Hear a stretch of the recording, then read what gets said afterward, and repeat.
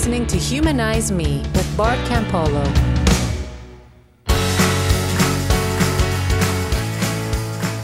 Hey everybody, welcome to the show. If you are new here, we are glad to have you. If you are a longtime humanizer, you know we love you. I love you. I just so appreciate the people that are kind of on this journey together and involved in a conversation about what it means to make the most of this life that I, continue to find from week to week energizing and inspiring and helpful. And this week is going to be no different. In just a few minutes, I'm going to introduce you or reintroduce you to my buddy, Phil Zuckerman, who actually is my buddy. And Phil is a professor out there at Pitzer University in Southern California. He is a thinker. He is an author. And I blurbed his last book, and I'm blurbing this new book, which is called What It Means to Be Moral, Why Religion is Not Necessary for Living an Ethical Life. And I love it that it isn't like why religion is poison or why religion is toxic. He's just like, look, it's not necessary. Like you can live an ethical and a moral life with faith or not. And you can live an ethical and a moral life without faith or not. And he's sort of like, if you want to do that, here's some really important ideas. And I think you're going to find that Phil himself is an interesting and valuable, wonderful person. I love this book. I think this book is one of those books that a humanist can sort of go, I have a rock to stand upon. Like it isn't turtles all the way down. There is something upon which this set of moral instincts I have rests. And anyway, I'm not going to tell you any more about it. I'm good because we're going to have a conversation. I got to tell you, I am so glad this is not one of those podcasts that tries to keep up with the news cycle or that is commenting on what's going on in pop culture or just in the world. The NFL season started this week. What do we think about that? Not just because it would be exhausting to try to keep up, but because there's so many things going on in the world, whether it's the rise of populism or climate change, that I want to be involved with. Our own government here, Brexit, what's happening in the Middle East. I want to be involved in all those conversations. Me Too, Time's Up, you name it.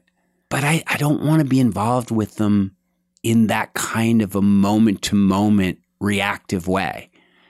And, so some people say, this show is my respite from all that stuff. I don't know if it's a respite as much as it is hopefully kind of fuel, a preparation, a sort of thing that says, hey, if we have a conversation about what it means to make the most of our lives and about why we're here and how our relationships work and how we can have better relationships, that hopefully that conversation prepares you and orients you to a value system that then when you step into the fray, you know what matters and you know how to evaluate what's happening on a minute-to-minute basis, or at least you have a chance. There's a lot going on right now, isn't there? And it's funny I mentioned the NFL football season because that did start this past weekend. And I have such ambivalence about NFL football. It is crazy. I mean, college football, I have no ambivalence about. I think it's wrong. Institutions of higher learning should not be putting young people in a place where they're almost certainly going to experience brain damage. And particularly uncompensated young people. There's so much corruption, even before you get into recruiting and the money and the way it drives alumni giving and fraternity culture that grows up around it and all of that. Like, I won't even go there. I mean, I understand it's a lot of fun. I mean, I live in Ohio. There are people here just fanatical about Ohio State. And it's a thing that draws their families together and, they can make a great case for it. I'm not ambivalent about that. NFL, professionals, I am ambivalent because I know it's destructive and dangerous, and not even dangerous, like certainly destructive. And yet these are grown people who choose to use their bodies to make a living, and And it's massively entertaining. Am I aware that the Eagles came back to beat the Washington football team, which I will not call by its name because it's so racist? Yes, I am aware of that. Was I thrilled by that? Yes, I was. Do I feel like I shouldn't be watching? I do. Yes. Hypocrisy. Looking me in the mirror. I don't know what to do about it. We could have a conversation. Maybe I'll get some expert and we'll have a meaningful conversation. For now, I'm just telling you it started and I'm into my ambivalence already. I'm not going to keep talking about that because I want to get to this conversation with Phil about morality. Although maybe what I'll do is because we had this conversation, we never mentioned the NFL. I'm going to go back. I'm going to listen to this conversation along with you, and then I'm going to think about it and try to figure out whether it's ethical for me to watch an NFL football game. In other news, also this weekend was the second meeting of the year of our Caravan Fellowship here in, I shouldn't call it, it's a community. Fellowship sounds too churchy. And believe me, we do enough churchy stuff at Caravan that people are triggered all over the place by the way we meet and gather, the kind of the tone of the thing. I don't want to even call it a fellowship, let alone a church. I'm just telling you, it's a bunch of really wonderful humanists getting together to pursue goodness in a kind of a thoughtful, even ritualized way. And it's starting to grow. And the core group is super strong, full of really wonderful people. If you live in Cincinnati, my goodness, you ought to at least come and try it one time, and see if because it's hard to describe, but it's so beautiful to be together with people that way. And as with many things, you kind of can judge how good the event was by the level of conversation and engagement that people have in the hour after it's over with. And if yesterday was any indication, I think. We have not mastered community. We are practicing community building, but so far the practice seems to be paying off, and it's pretty exciting. And I'm going to get one of my compadres in this is a wonderful woman named Leah Helbling, and Leah has a podcast of her own where she talks to women who are processing faith deconversions. She has a background a lot like mine, but she's just a star at this stuff. I'm going to get her on the show, and we're going to have a conversation about Caravan. Not so much to hype it, because most of you don't live anywhere close enough to check it out, but just as a model, or not a model, that's too, as an example of how normal people with no money can make something beautiful happen in their backyard. So anyway, for some of you that already know about it and you're like, is that thing still happening? And is it any good? And, or is it petered out like all the, no, it hasn't petered out at all. It's growing in quality and in depth. And it gives me hope that there may not only be morality without kind of supernatural religion, but there may even be spiritual fellowship and spiritual dynamism and collective growth and all of that kind of good stuff without supernatural religion too. Because it feels like week to week we're doing it. All right. Enough of my enthusiasm and ambivalence. Now it's time for an actual conversation. This is me and Phil Zuckerman. I got a biography on him. He's a professor of sociology at Pitzer College and the founding chair of the nation's first, and I dare say only, secular studies program. And he lives in Claremont with his wife and 3 children. I have not met this wife and these 3 children, but sometimes you get a little bit of a sense of a family just by hearing one person talk about it. And if you've been around enough people and enough families, there are things that I hear when people are talking about their families that fill me with joy and hope and make me think I would probably feel comfortable in that household. And Phil Zuckerman talks about his household in a way that makes me want to go there. Yeah, so anyway, here's our conversation. I think you're going to dig it. I think you'll dig the book if you check it out. I'll see you on the other side. All right, me and Phil Zuckerman, go.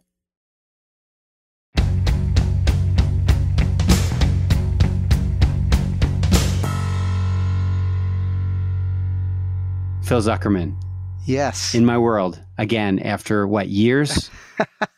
Has it been? I don't know. I remember seeing you at USC, but maybe that was the last time. That was 2 years ago that I was at USC. Wow. I've been back in Cincinnati for 2 years. Okay. Yeah. Okay. How's it treating you? You know, I like it here. I'm it's so an glad to easy hear that. place to live, and my wife is so happy here. Good things. Those are two good things. You live more in the current political atmosphere than I do, I think. I picked up an op-ed you wrote in the LA Times not that long ago. And it was about Mike Pence and people claiming the shootings in El Paso and Dayton were caused by God. The real cause was us turning away from God, and you sort of repudiating that and fighting it with data. Yeah. And I thought, you read the newspaper, don't you?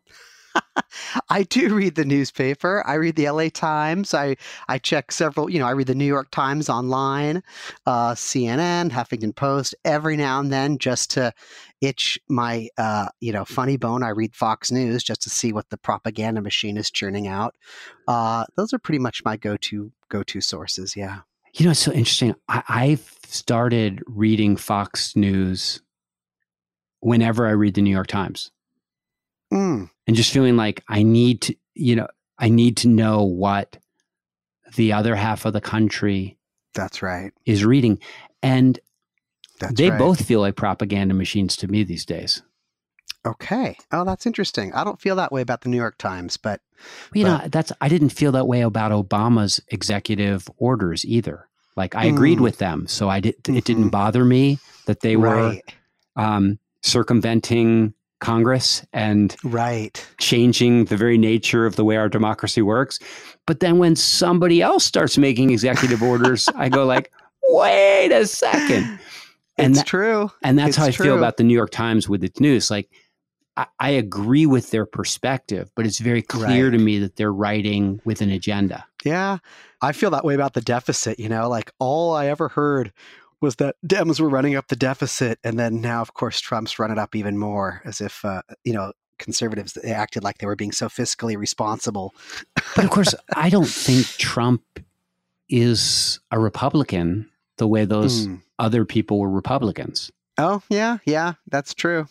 So okay, so you're in all this news, but yet it feels like you pulled out of the news, or at least you paused for a second to write a book about morality. Yes and no. I think I would respond by saying, at the end of the day, all of my politics are driven by my morality. In other words, there's no issue that I have on a political question that doesn't always go to the question of, does it cause suffering or not?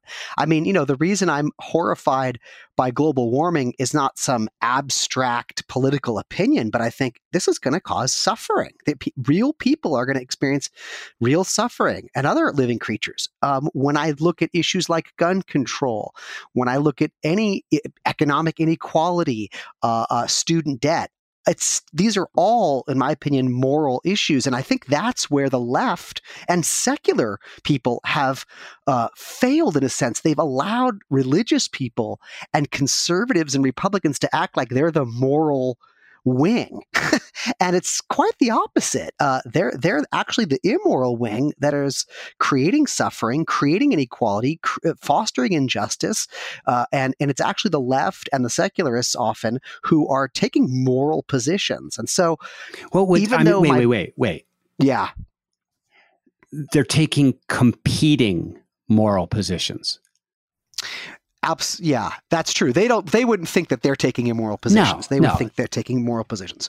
Yeah, that's of course, there's no question about it. So then we just have to define what we mean by moral. And I would define moral in a number of ways, but at the top of the list would be, do your actions or ideas, decrease unwanted suffering? Do they increase well-being? Do they increase fairness and justice? Do they decrease harm? So now if they think their policies and ideas are doing that, now we have an empirical difference, not a moral difference, and I'm willing to show that, when people don't have state-funded, tax-subsidized healthcare, they suffer more. And I believe I can prove that empirically than when it's through private insurance. So on any issue, whether it's global warming, whether it's gun violence, so you're right, maybe I overstated that. What I would say is we both think we have a moral view, but I would argue that an agenda that truly lowers suffering and produces greater outcomes of well-being and justice is the more moral one. And so I guess that's where the debate has to be.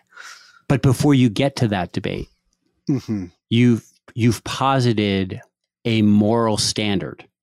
Mm-hmm. And as a man who was raised in the evangelical community, I have a knee-jerk twitch reaction where I just want to look at you and go, but upon what do you base that moral framework? Sure. Sure. And on some level, I'm going to say that's what this whole book is about. Exactly. It's an answer to the question that the Christian asks of the secular humanist, which is to say, I don't understand. If you don't believe in God, how do you know what's right and wrong? That's right. I just got an email yesterday from a colleague in our natural sciences. He's a chemist, and it was the greatest email. And he said something like, "Oh, I can't wait! I just heard about your new book, and I was accosted years ago by my colleague who, when he heard I was an atheist, just cornered me by the copier and said, 'Well, how can you be moral if you don't believe in God?' And he said, and I fumbled for an answer. And this is, as a brilliant chemist getting accosted by one of his colleagues. So you're absolutely right, Bart. It wasn't, the politics aside, I wanted to write a book that would simply make it clear, well, where does our morality come from? What do we base our morality on? How does morality without a God work? But when I'm trying to talk about these things without a particular person in mind, I would say that a morality based on God is problematic for 4 reasons. It's very clear.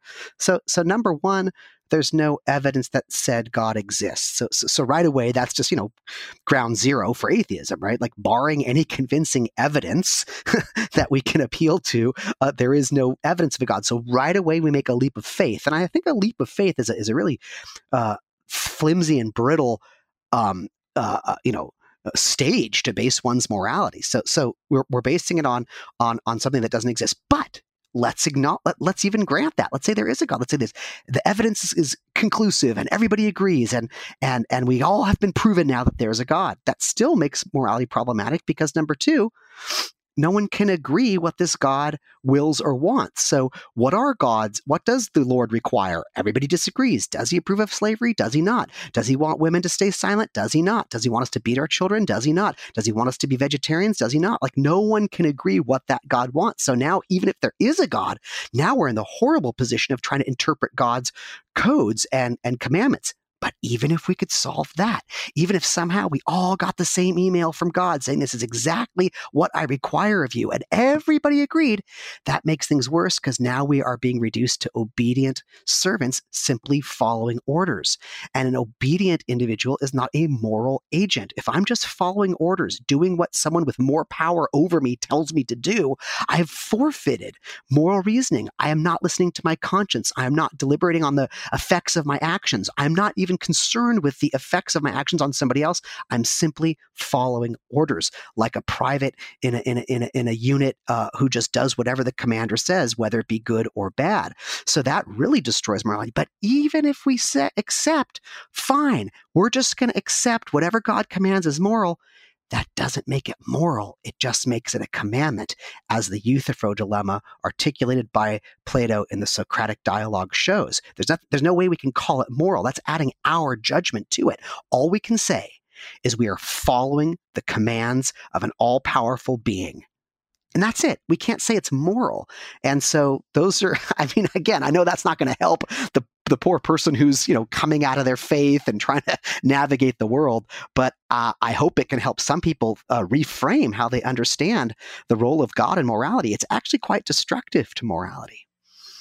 I think that the first two would almost be assumed by somebody coming out of faith. They would go like, that's why I'm leaving. Right. There wasn't enough evidence.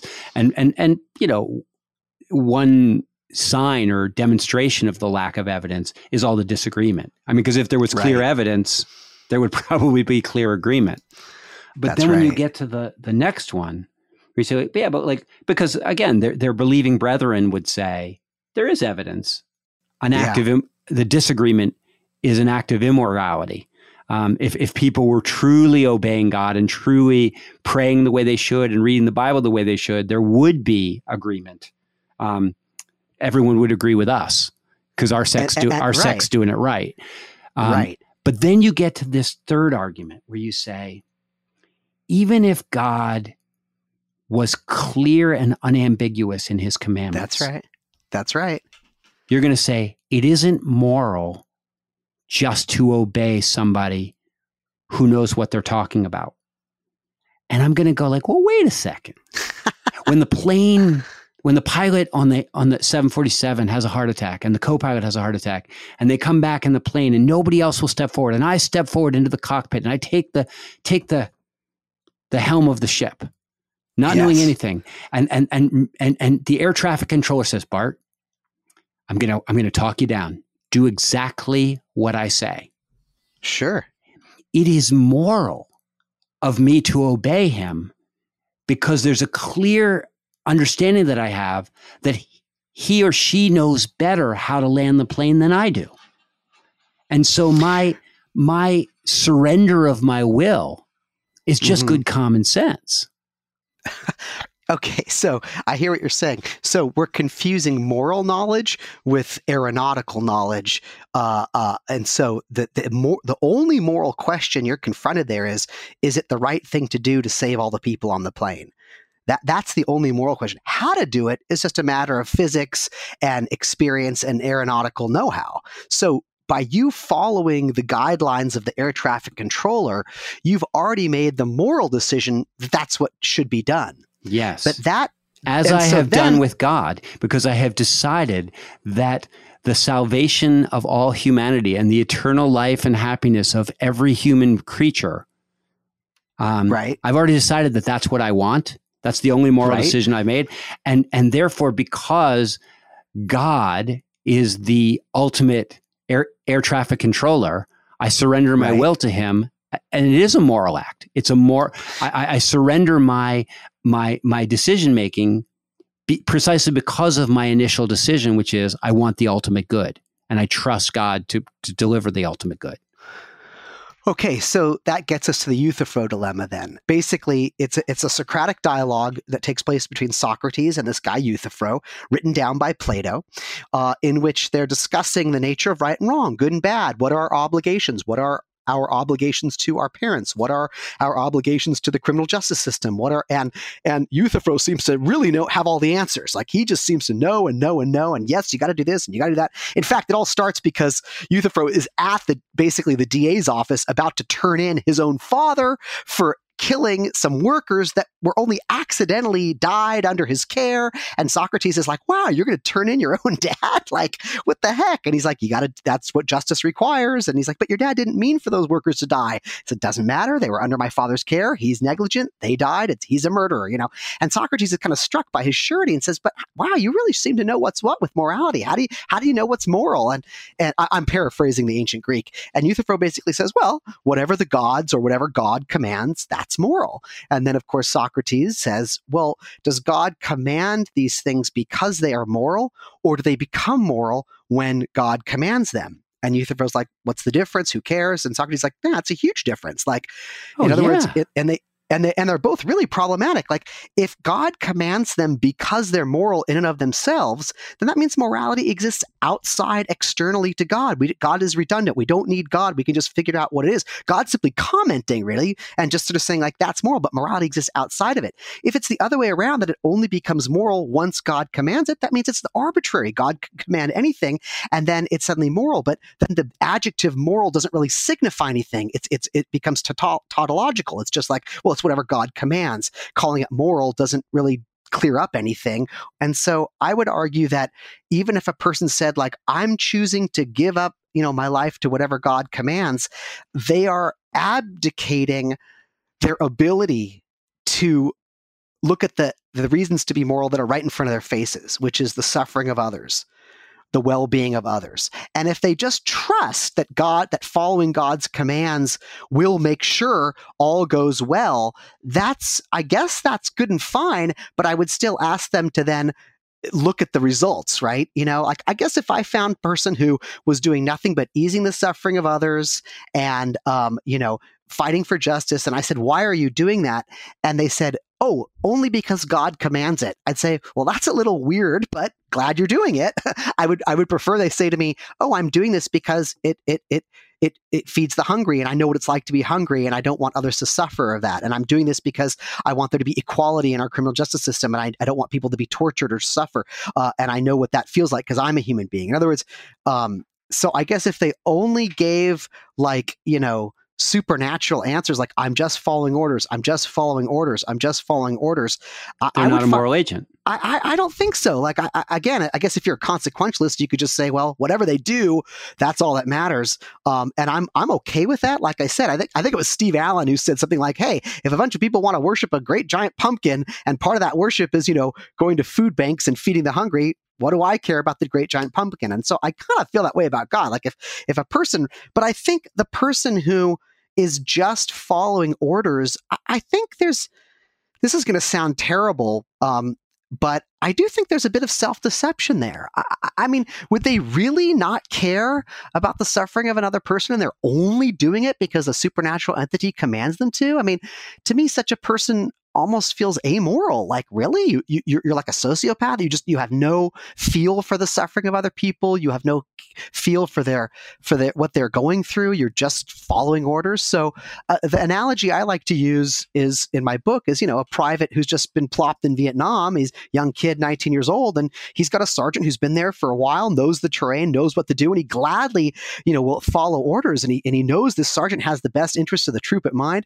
And so he just does whatever the sergeant says. And sometimes the sergeant may say, all right, tomorrow we're going to go feed all these kids in this village. Aye, aye, sir. And he does what he's commanded. But the sergeant might say, all right, tomorrow we're going to go kill everything that moves. Now, the soldier that says, aye, aye, sir, and just trusts that the sergeant knows what he's doing is no longer a functioning moral agent. They've abdicated their own ability to have a conscience, to weigh wrong and right, to look at the consequences of their actions. But once again, yeah. If I'm with a doctor and he says, listen, give this guy vitamins, cool his head, and then the next day he says, take a knife and cut that guy's stomach open. Then I would have to understand. I would demand of that doctor that he explain to me, what's going on. And if and he'd have to show me, and he would have had to earn my real trust. I would have had to have experiences with this guy, and I would have to have had that kind of a relationship. And I guess if someone feels like they have that kind of a relationship with this invisible supernatural deity, like I said, I don't know. To me, it all boils down to that early story. I think the people that wrote the Bible, they knew about, they were thinking about this shit, 5,000 years ago. And they were like, we have to get people to be obedient to God. What's a story that would prove that obedience? Aha.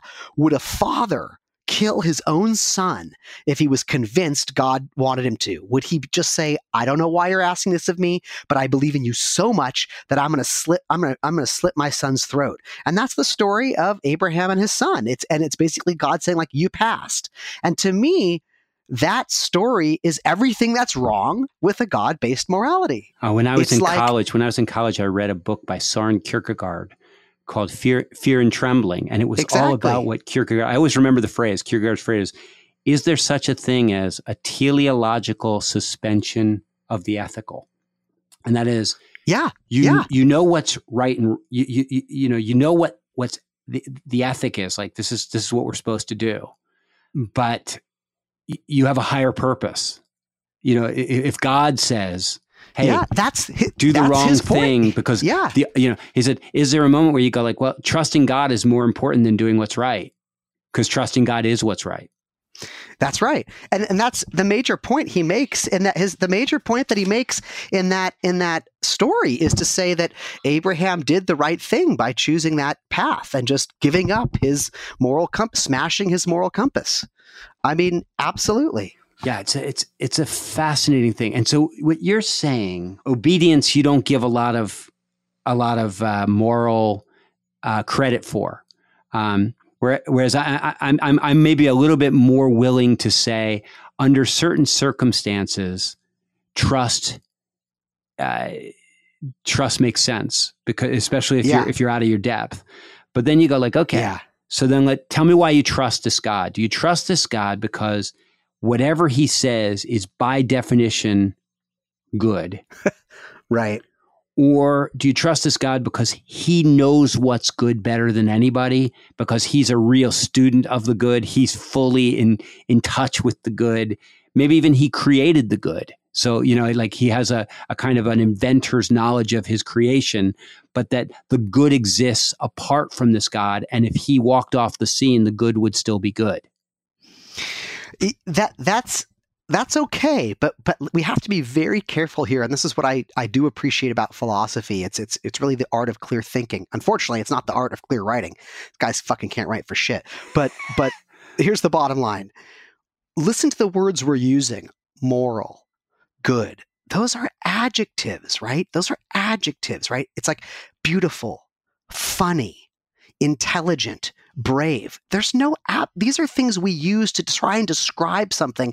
It's context space. It's all relative. Like beautiful compared to what? Your version of beautiful is not going to be trust me, what my brother thinks is beautiful is not what I think is beautiful. And that's my brother. Now try to compare beauty standards over history, from culture to culture, right? So adjectives are the problem here, right? So if we want to, the minute we call something moral or even good, we're now imbuing that whatever we're signifying with certain meanings that can't be proven, right? I can't prove it in some objective sense, like I can't, like the height of a tree or the weight of a rock or the best way to land an airplane, right, without it crashing. These are things that can be proven through physics, through observation, through calculation, through velocity, et cetera, et cetera.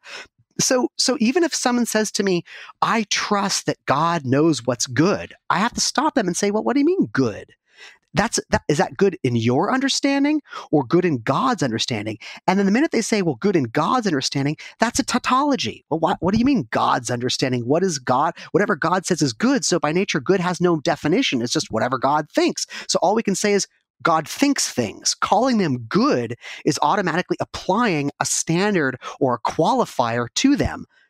On what grounds, right? God can't call his own things good. By what standard? His own? Do you see what I'm saying? Yes, I do. And okay. And this reminds me very, very distinctly of a conversation I had in a church that I was at with my father, and we were sort of doing one of our dialogues. And the person said to me, I just don't understand, as a humanist, it feels like morality is completely subjective. And I was like, it's all relative, and there's no objectivity to it. I was like, exactly.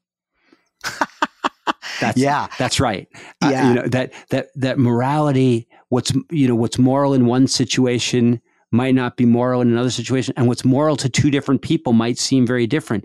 And that, in a sense, your morality depends on what you define as your ultimate value.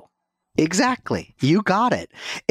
We first have to define it. Once we define it, hey, we can bring in all kinds of objective measures, right? Like if I want to define, morality as the health and well-being of living creatures, there's ways to measure that, right? Does this toxin decrease it? Does this vitamin increase it? Does this me kicking my dog cause pain? Does me loving my dog? I mean, there's all kinds of ways to measure it, but the ultimate move, the the ultimate move of defining what we mean by moral, just as if we were to define, well, what do we mean by intelligent? Well, it's sort of like beauty. people right, or beauty. Like people say that all the time, like, well, this is really intelligent. I mean, if you stop them and say, well, wait a minute, is there an objective definition to intelligent, or is it just kind of subjective, whatever we say it is? And we say, well, of course there's no objective definition of intelligent. We have to define it first. If we want to define it by SAT scores, fine, but that's just a definitional move that not everyone's going to sign on.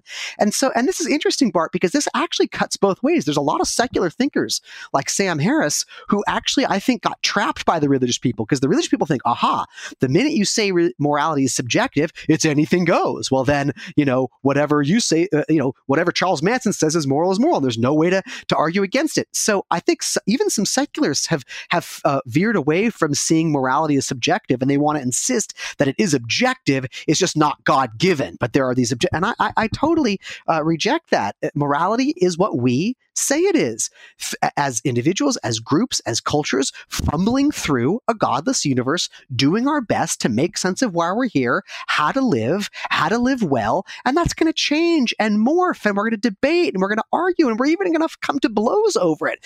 Welcome to the human condition. And anybody I'm not with Sam Harris on this one, but I'm not with you either.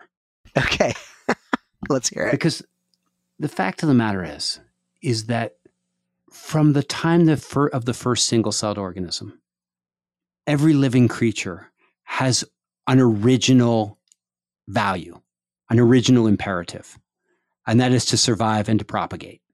Okay. All of the creatures that have made it this far in the game, the one thing they have in common is an instinctual value of life. Okay.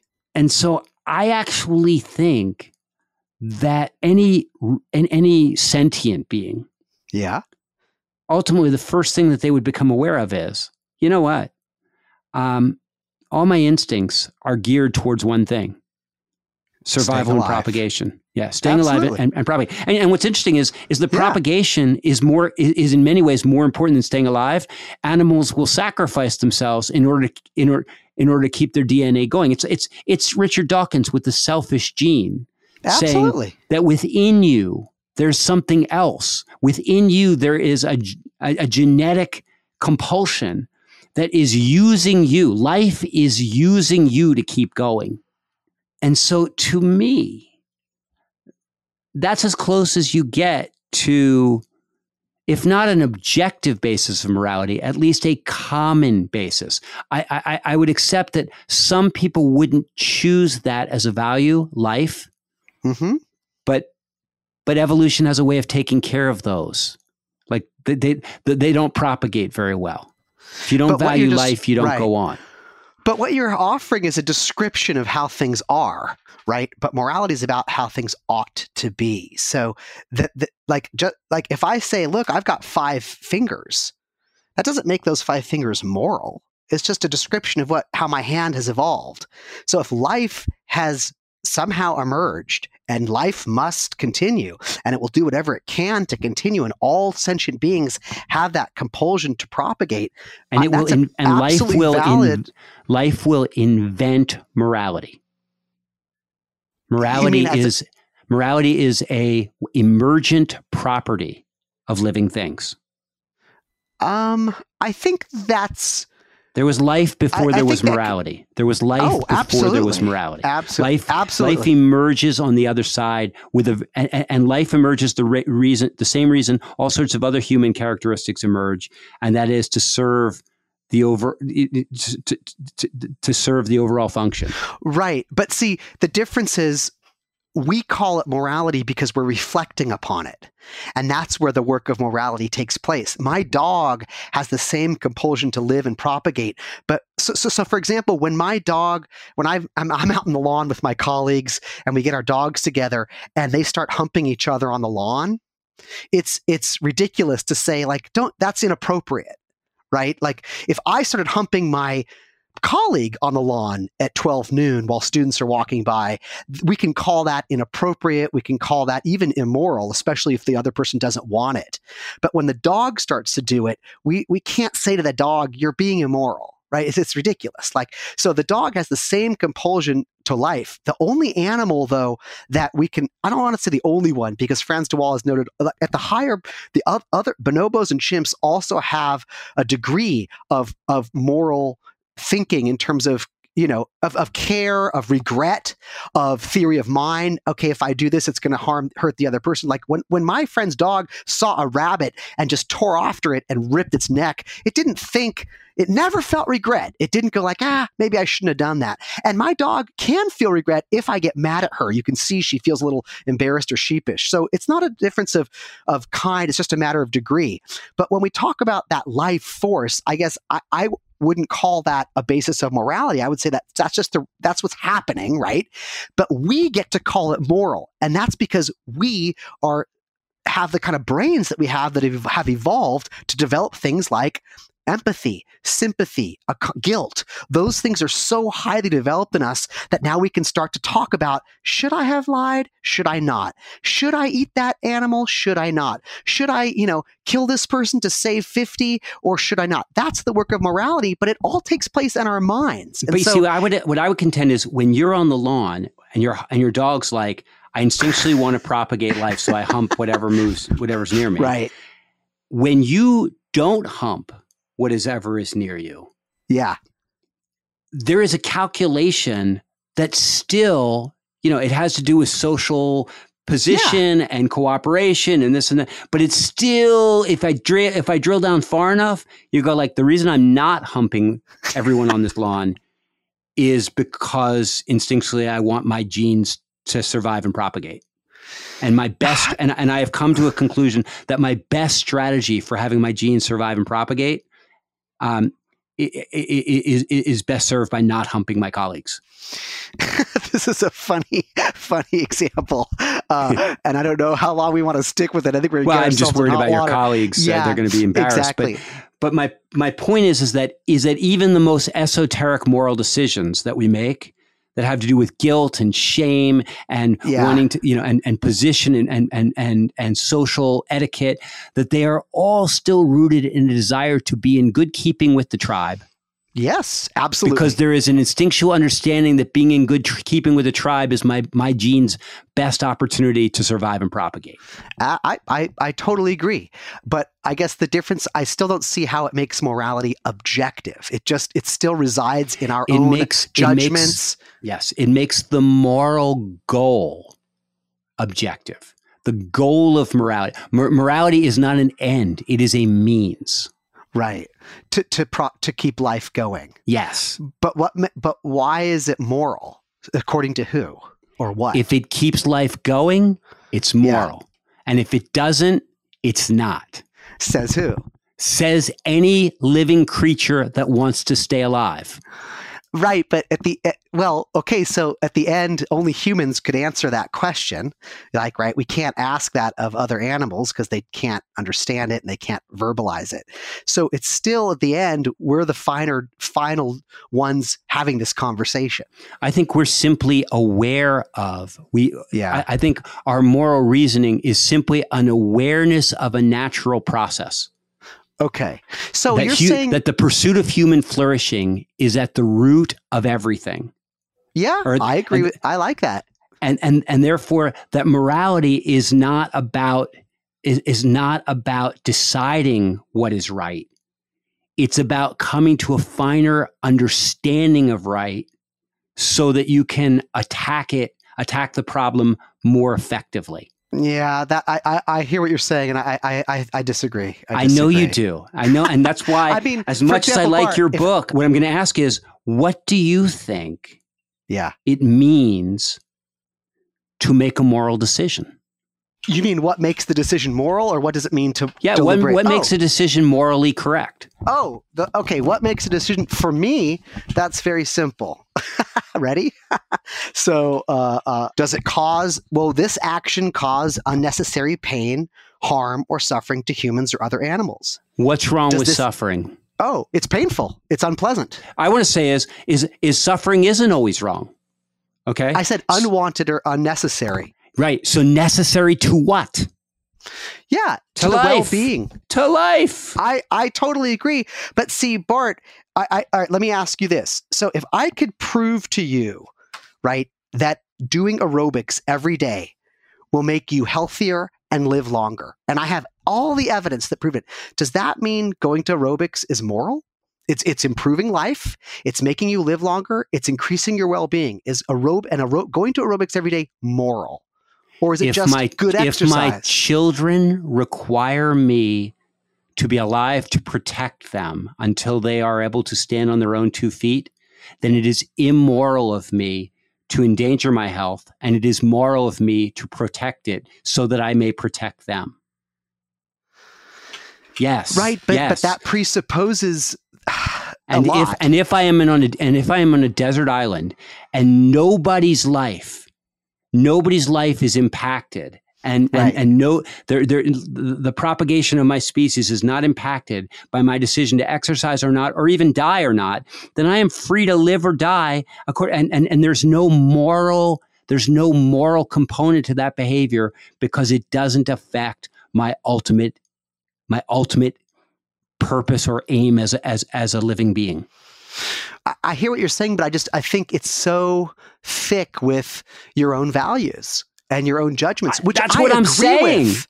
Right. But so that means it's not objective. It's not like you've discovered truth. It's not objective, but it's common. It's common. Well, every living thing shares it with me. But that doesn't make it moral. Just because something is common, it doesn't make it moral. So I guess what I'm wondering, yes, is I'm back to Euthyphro. Okay. Euthyphro says, is it right because God says it, or does God say it because it's right? And that makes it right. Yeah. And what I'm going to say is, hey, Euthyphro, you know what makes something right is what makes something right is if it causes living things to survive and propagate. That we have wired into us in the same way that we have sexuality, our sexual desires are wired into us. And you go like, yeah, why would all living things want to, why would all mammals want to have sex? And you're like, because the ones that didn't want to have sex didn't reproduce, right?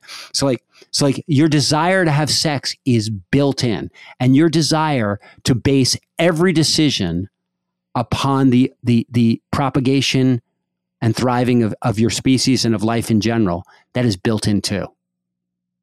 Your morality is wired into you. Okay. Again, Bart, if it's wired into us, there's no point in calling it moral. It's just our nature. It would be like calling my balding hair moral. It just like that. That's what I'm. Or your sex drive. Right. Your sex drive isn't moral. It just is. Or my 5 fingers. Like what I'm trying to say is that of course there's a bioevolutionary imperative that we have that is what our species survived because we were good at surviving, and we favored, and traits that allowed us to survive more were favored. Those that didn't have those died out. So all of the reasons we're here today has to do with our evolutionary past. No question about it. But morality to me is something different than recognizing natural imperatives.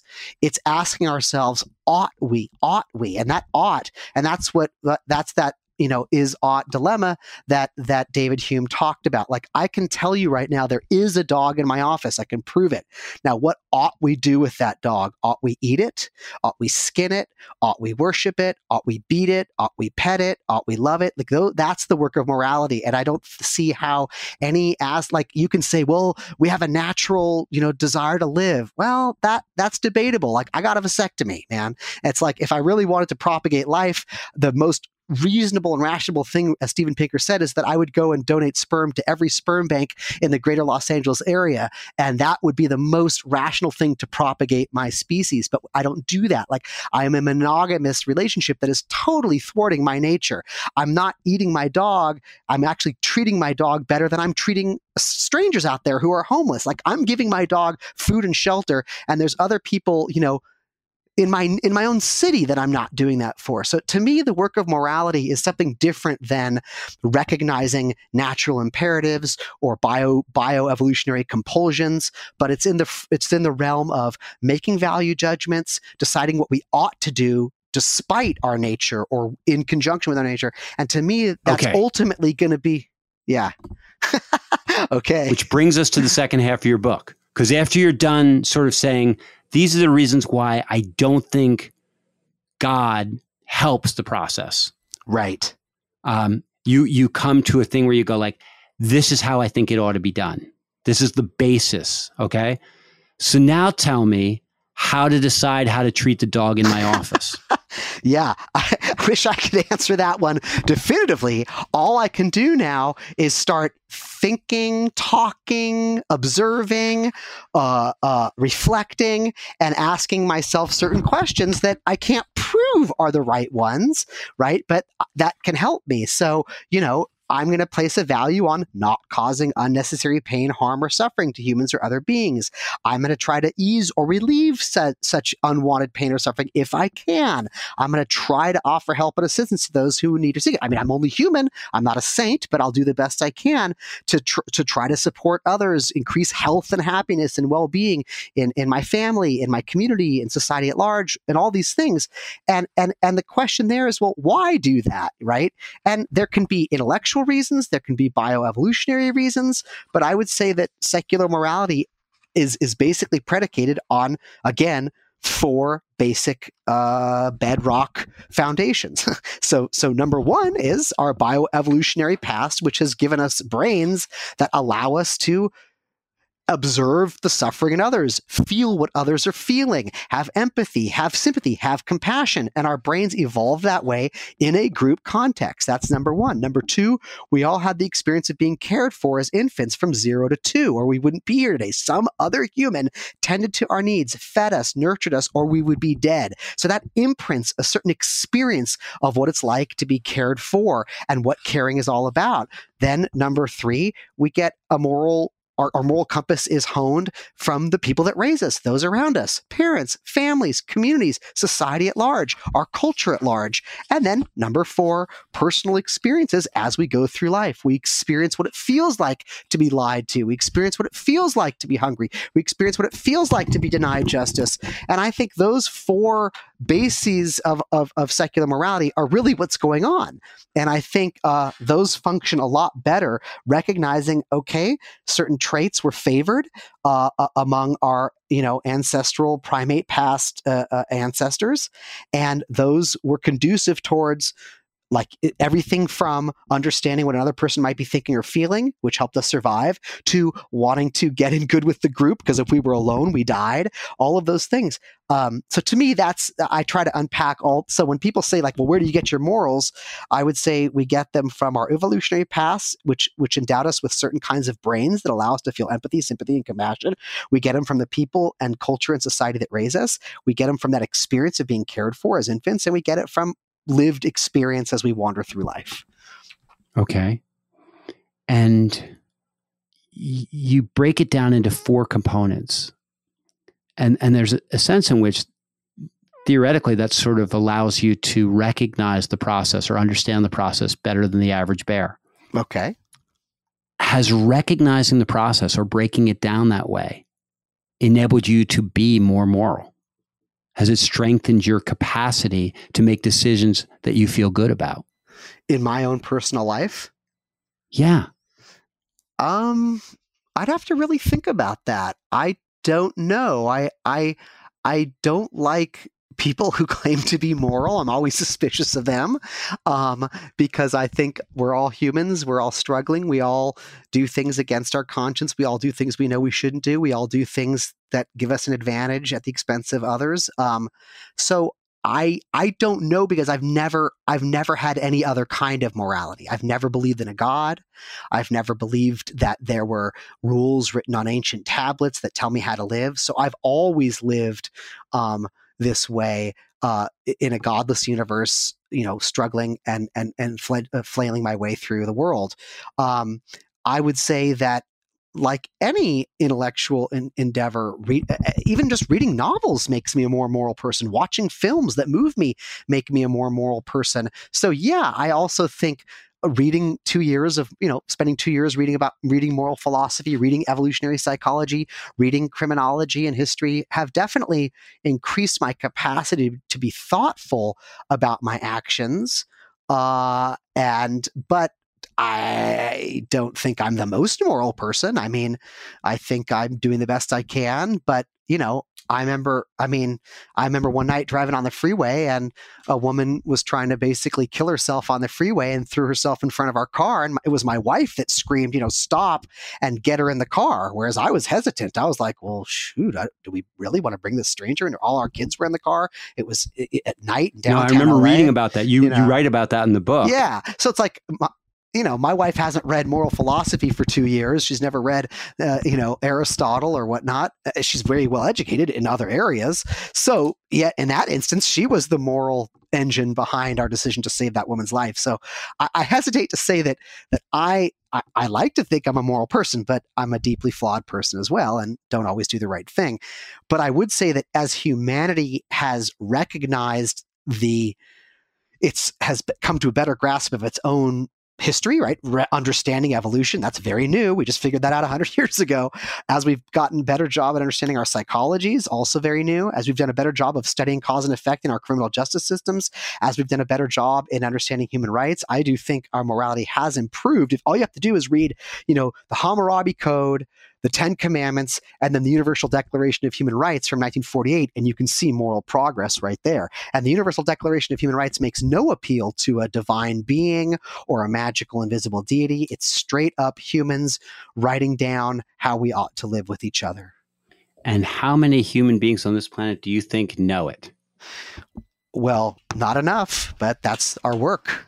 Yeah. Well, tell me, what's the morality that people are actually living out? I'm like, that's where we're really at. Okay, so daily violence has plummeted in the last 500 years in most societies on planet Earth, right? Steven Pinker charts all of this in The Better Angels of Our Nature, in Enlightenment Now, like just daily violence, people beating each other up, people sexually assaulting each other and murdering each other has plummeted in the last 500 years. Now, that's not because of the Universal Declaration of Human Rights, but it is because we have done a better job of understanding how to meet our needs, how to live with each other. The circle of who counts and who matters has expanded. And I would say everybody knows, a lot of people know the Bill of Rights. That's a pretty damn good moral framework for how to create a society. Freedom of speech, freedom of the press, freedom of assembly, no appeal to a creator, just a bunch of white dudes sitting around saying what would make for a good and moral society. And those Bill of Rights, we're living under them today. I mean, some people are trying to thwart them, but there they are. And it doesn't say, and the Lord thus spoke, everybody has a right to free to speak freely. No. I think that's what's interesting to me. So I feel like moral decision making does best when it's grounded in some kind of a narrative. Oh yeah. And the moral reasoning that I find most compelling these days, and that I think is probably the reason why there's not so much killing as there was, is that the narrative that I think more and more people are coming under the heading of is saying, my life will be better if I behave in a way that benefits my neighbor. That caring for others is actually enlightened self-interest. Yeah. And that I've got a narrative. I've got an evolutionary narrative. I've got I've got my conversations with other people that you were talking about. As I listen and talk and compare notes with people, you sort of go like, "Gosh, who's doing well? Mm-hmm. Who's thriving? Who seems to be happy?" That's oh my gosh! Strangely enough, it is not the ones that are murdering and killing and raping, and that doesn't seem to be a great strategy for thriving, for flourishing. And so absolutely, I find myself wondering, what's funny is that there are many things that I don't agree with in your book. Mm-hmm. And yet I endorse your book heartily. And I think it's incredibly important and valuable. And the reason is because I do think it gives a variety of really good answers to the questioning theist who says, I think God is the key. Right. And I think that you sort of answer back and go, actually, if you're really going to make good decisions, the God idea is an impediment to your moral development. Mm. I think it's a really important book in the sense that I think it answers the question when they say, if you're secular, I don't see how you can be moral. And in some ways you flip the question and go like, gosh, if you believe in God, I'm not sure how you can be moral. Exactly. I appreciate that. I think that's really an important, that's a really important thing. Yeah. And I think that you give the big seven. Do you know what I'm talking about when I say the big seven? Secular seven. Yeah, the secular seven virtues. I just want to quickly respond to that, what you just said before, though, about not agreeing with everything. And I think that's absolutely, there's no way anybody could ever write a book about morality or ethics that everyone would agree with. Yeah, it's the nature of the beast. I think people are gonna find things in here that they totally disagree with. And that's ethical jazz. That's improvising. That's just the way it goes. So I totally understand that someone could be like, nah, I do that with every book I read, and I would expect people to do that with this book as well. But I'm glad at least that I definitely did try to flip the table around and say, actually, it's the God believers that bear the burden of proving why their approach is moral. I think the secular approach is on much more solid footing. And yeah, and I do have to wind down pretty soon, Bart. I'm not sure what your time frame is. No, it's fine. But the secular seven was my attempt to say, there are certain virtues and values in secular life that even secular people aren't always aware of and don't talk about, and yet they bolster much of our morality. And these are things like the value of free thinking, living in reality, like accepting the world as it is, not the way we wish it were, having a certain here and now-ness that this is it, this is all we've got, and that propels us to act in certain ways, accepting existential mystery. We may never know why we're here, how it all began, what it's all about, but that we shouldn't get hung up on those mysteries, but focus on what we can know. The value of scientific empiricism. Nothing beats the scientific method if you want to solve certain basic questions, right? And of health, of transportation, of communication, of crime prevention, et cetera, cosmopolitanism, compassion, empathy. So I tried to write a chapter that says, look, religious people, we think of certain virtues as being synonymous with certain religions, right? We think of Christianity, we think of maybe forgiveness or love or mercy, and people think of Judaism and they think maybe of study or debate or whatnot. And I want it to be where when people think of secular humanism, they're like, oh yeah, those are the guys that are really big on, a morality based in empathy, scientific empiricism, here and now-ness, that kind of thing. Yeah. An acceptance of finitude and contingency. Yeah, absolutely. I guess for me, what I felt like when I read that, and this is the reason why the second half of your book was very valuable to me, is you're like, okay, I was wondering what that was. Is that I feel like you write in a descriptive manner rather than in a prescriptive manner. I don't think you're saying these 7 things are what you ought to believe in order, or these ought to guide your behavior. It feels like you're stepping back and you're watching how people really live their lives. Yeah. And you're saying, what I keep noticing is that the people that seem to be doing the best morally, like the people that seem to be comfortable with their moral decision making and that seem to be making decisions that, somebody like W.E.B. Du Bois or there were a number of other people that you sort of heroic figures of moral. You say, what? If I look at all these people, they seem to have in common. They do this, they do that, they do this other thing. And so I'm just sort of saying like, you might want to pay attention. Exactly. Because you're right. These are the things that seem to cause people to flourish morally. I think so. I think you're right. I like that, Bart. Yeah, it's basically definitely based on my years of studying and interviewing secular people and these things bubbling to the surface and me observing and saying, oh, this is what's really going on here. Even if you're not articulating it in this kind of like, oh, these are my virtues that by which I live, it comes out in the stories people tell. It comes out in the way they live their lives. And I was definitely trying to describe that. Yeah, and lay it out. You bet. And I think the value of that is that I think that once I buy a Volkswagen, I tend to see Volkswagens everywhere I go. That's right. That's right. And if Volkswagens are encouraging, I will be very encouraged.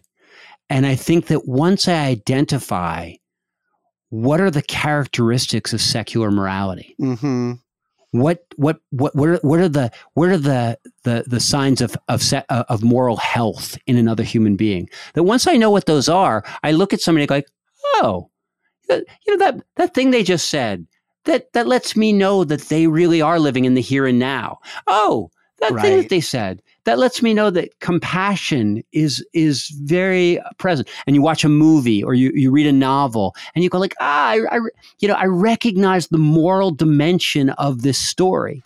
I love that. And I Bart. think that strengthens us. Oh, I hope so. You just brightened my day. I hope so. I hope that happens. Well, I think you've done an important thing.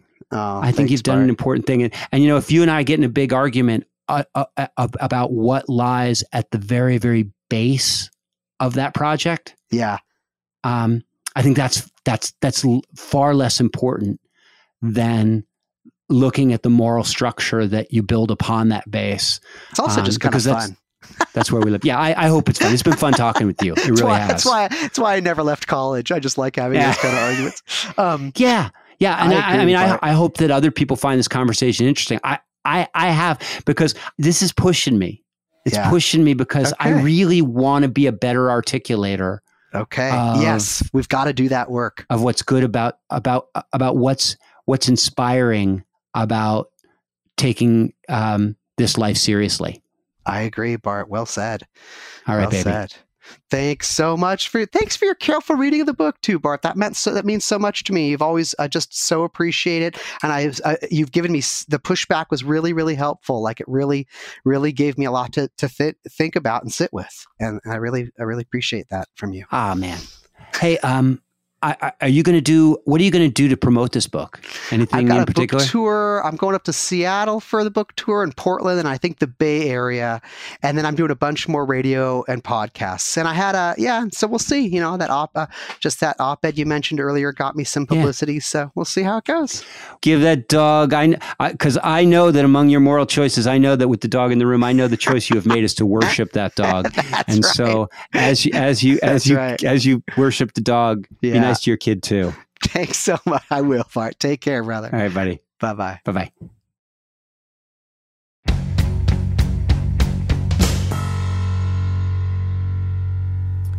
All right. There it was. Me and Phil. It's funny. We're really good friends. But he checked in with me after that conversation. He said, was that like, I felt like we were kind of, getting into it with each other. I don't know. Was that okay? And I listened to it again and I thought like, yeah, that's, friends don't always, slap each other on the back and go like, another good point you've made. Friends push it because they can. Yeah, I like that conversation. I like that guy. I like you. I like doing this podcast, and I'll see you next week. That's all I got to say. Oh, you may be saying like, hey, I thought you usually shout out to people that support. Have you run out of supporters? Nah, I just didn't consult the list this week. I thought I'd give it a break so that next time when I start thanking people that are patrons of the podcast who have gone to the Patreon page or have gone to bartcampolo.org and they've checked in and they've gotten on board. So the next time I do that, it'll sort of feel special all over again because I want it to feel special because it is special. And this opportunity to be in your ear is special. And so thanks for inviting me, and I'll catch you next time. For more on Bart, go to bartcampolo.org. If you like this podcast, please consider supporting it every month and get extra content for it. Go to patreon.com/humanize me. Our patrons do make the show happen. Follow us at Humanize Me Pod on Twitter and Humanize Me Podcast on Instagram. You can also join other listeners on our private Facebook group. Just search Humanize Me on Facebook. To ask your own question on the show, leave it as a voicemail at 424-291-2092. That's 424-291-2092. And finally, please review us on iTunes. It really helps. Catch you next week. Humanize Me is a production of Jux Media. You could be larger than life.